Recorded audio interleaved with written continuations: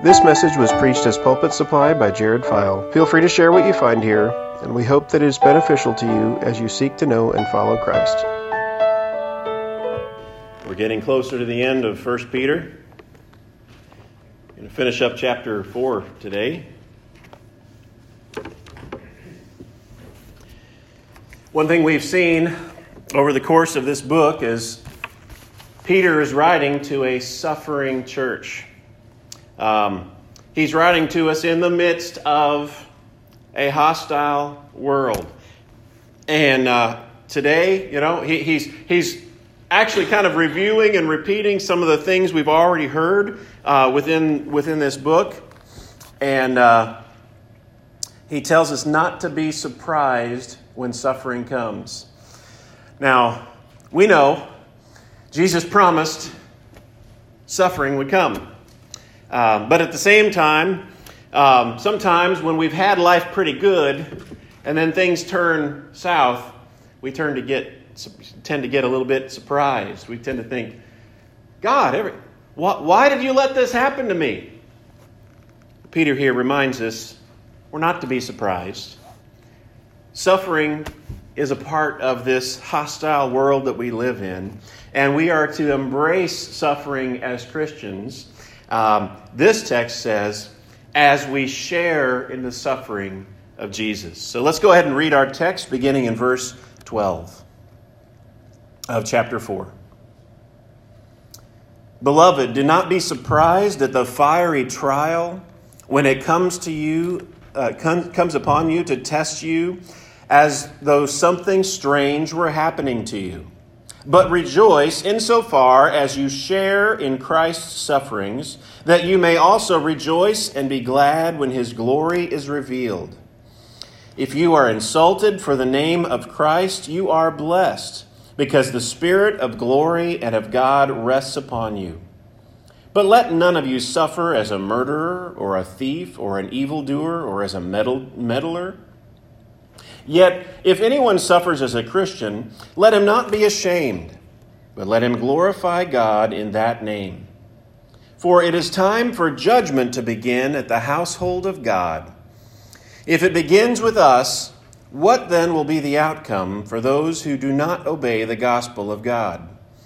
And if the righteous is scarcely saved, what will become of the ungodly and the sinner? Therefore, let those who suffer according to God's will entrust their souls to a faithful Creator while doing good. Let's pray. Father, we thank you for your word. Feed us by it. Give us eyes to see and ears to hear. Lord, help us, Lord, to gain encouragement and strength to face this hostile world that we live in. Father, help us this day to hear your word, to believe it, and to live on it. Give me strength and grace as I preach your word in Jesus' name. Amen. Peter begins, beloved. He said that before. He's started out a passage within this book with that phrase, beloved. But I don't want to just pass it over as just a mere address. He's reminding us, as he says that, we are beloved. Now, Peter may or may not have known these people, but they were brothers and sisters in Christ, and he loved them, and we are beloved of God. God loves us. And I think that kind of gives us a little bit of a foundation to stand on. How can we stand in the midst of this hostile world? How can we face suffering like we suffer? We remembered that God loves us. That He is there with us. That He is giving us strength and grace to face the trials that we face. So I don't want to just skip over that word, beloved. Remember, as you read that word, beloved, know that it's addressed to you. It's addressed to us, beloved. And then he gives us this command or reminder. Do not be surprised at the fiery trial when it comes upon you to test you. as though something strange were happening to you. As I said, Jesus told us there would be suffering. He told us that there would come a time whenever the world would think that they're doing God a favor for putting us to death. The world would persecute us and mock us. Jesus said that if they persecute us, remember, they persecuted the prophets before. They persecuted Jesus himself. And insofar, we also share in Christ's suffering, as it says here. And the word that he uses here is a fiery trial. A fiery trial. I think he's talked about this similarly earlier on in the book. In chapter 1,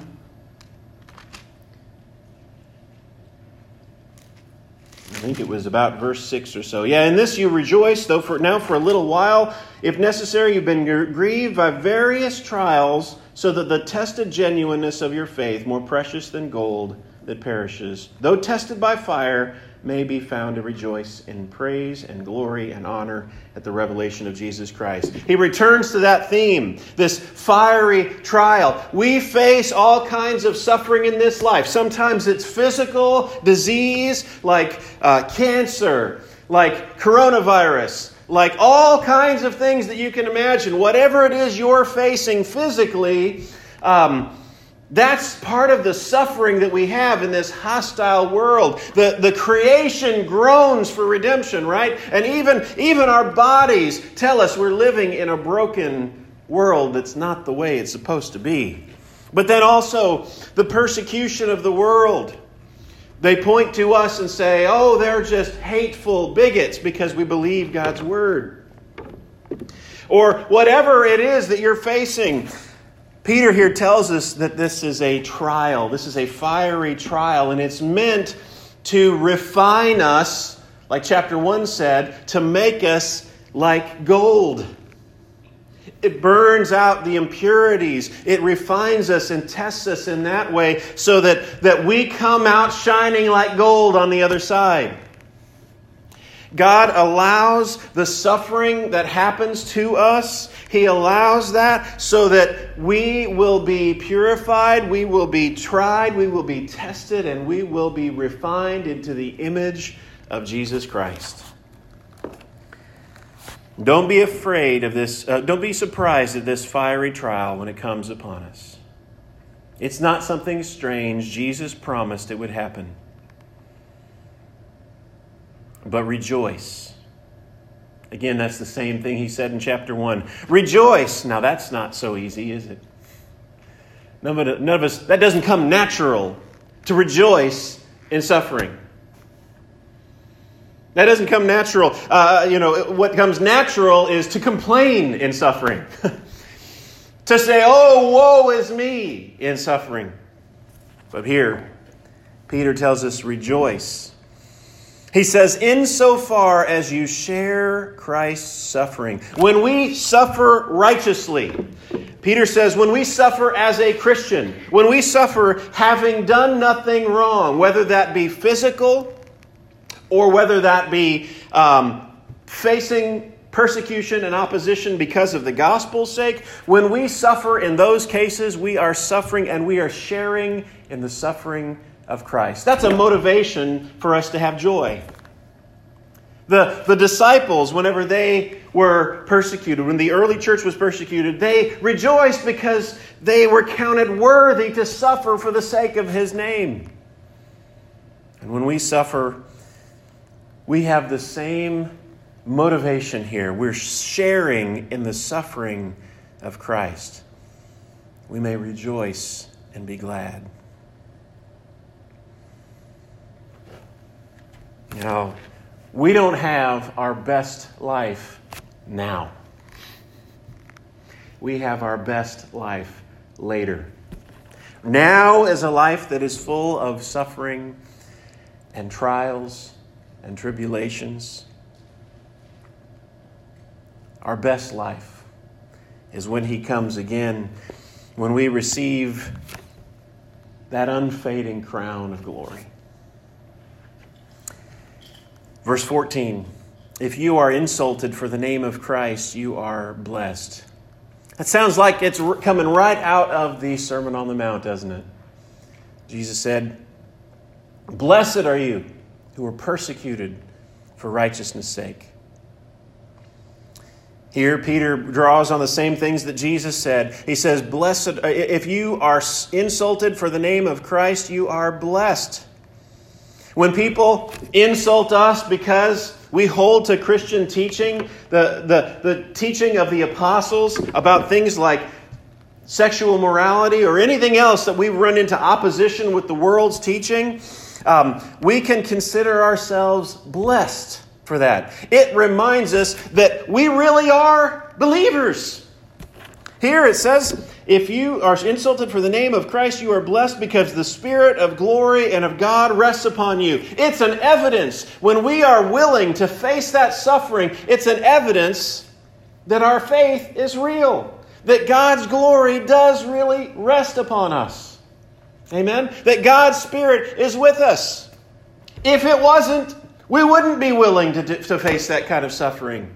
We'd cave whenever that kind of thing comes. But the fact that God's Spirit is on us it gives an evidence by our willingness to experience this suffering for His sake.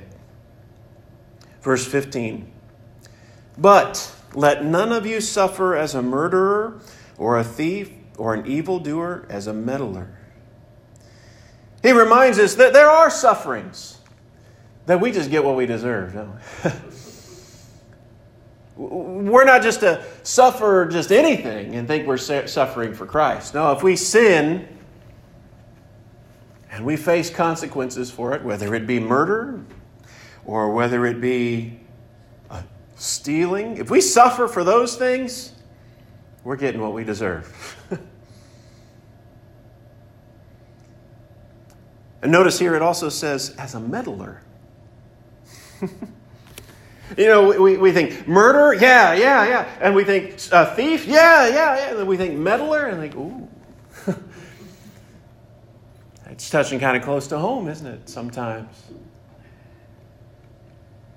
Both in the big things and the little things, when we suffer for our own consequences of our own sin, that's not the kind of suffering that we're sharing in the sufferings of Christ. Instead, no, Peter here says, if anyone suffers as a Christian, suffering for the sake of His name, suffering persecution, suffering hostility because of His name, let him not be ashamed.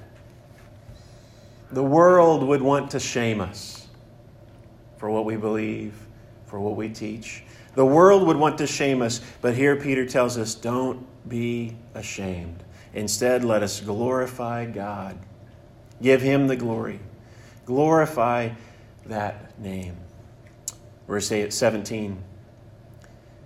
For it is time for judgment to begin in the household of God. That seems kind of strange, doesn't it?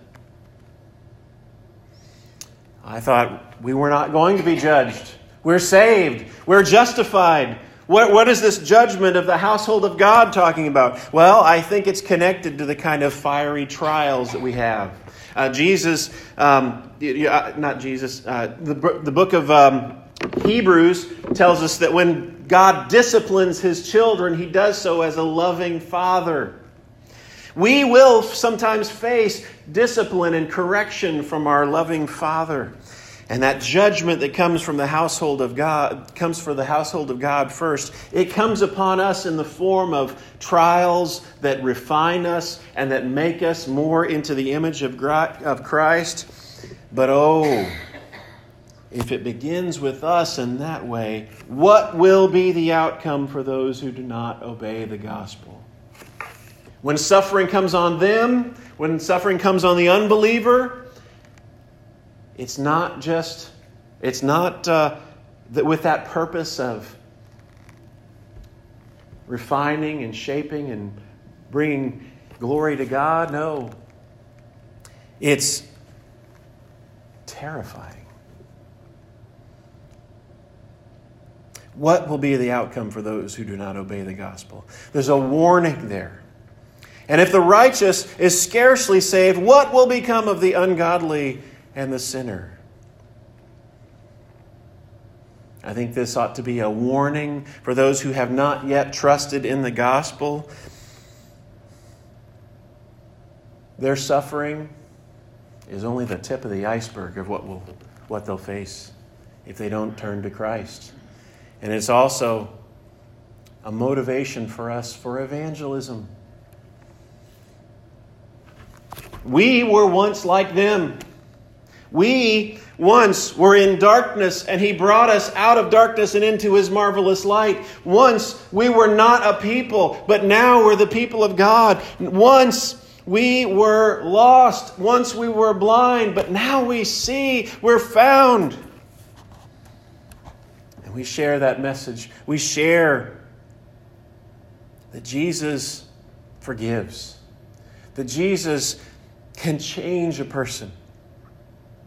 And we plead with sinners that they'll come to know Jesus so that they can be rescued from the wrath of God that is to come. The last verse here, verse 19. Therefore, let all who suffer according to God's will entrust their souls to a faithful Creator while doing good. The first thing I see here is it says, those who suffer according to God's will. Now, the prosperity preachers will say, it's never God's will for you to suffer. What do they do with this verse? Therefore, let those who suffer according to God's will. Our suffering, the things that we face, they didn't catch God by surprise. They're part of His plan in making us more like His Son and refining us. Let those who suffer according to God's will entrust their souls to a faithful Creator while doing good. We may suffer persecution, hostility. We may suffer financially. We may suffer family difficulties. We may suffer physically. But in the midst of it all, we can entrust our soul to a faithful Creator. He made us. We belong to Him. He cares for us. And even when they lay us in the ground, He will raise us up. Whatever struggle, suffering that we face this week, this month, this year, let us trust that God is doing good. That He knows what He's doing. And that He will one day vindicate us.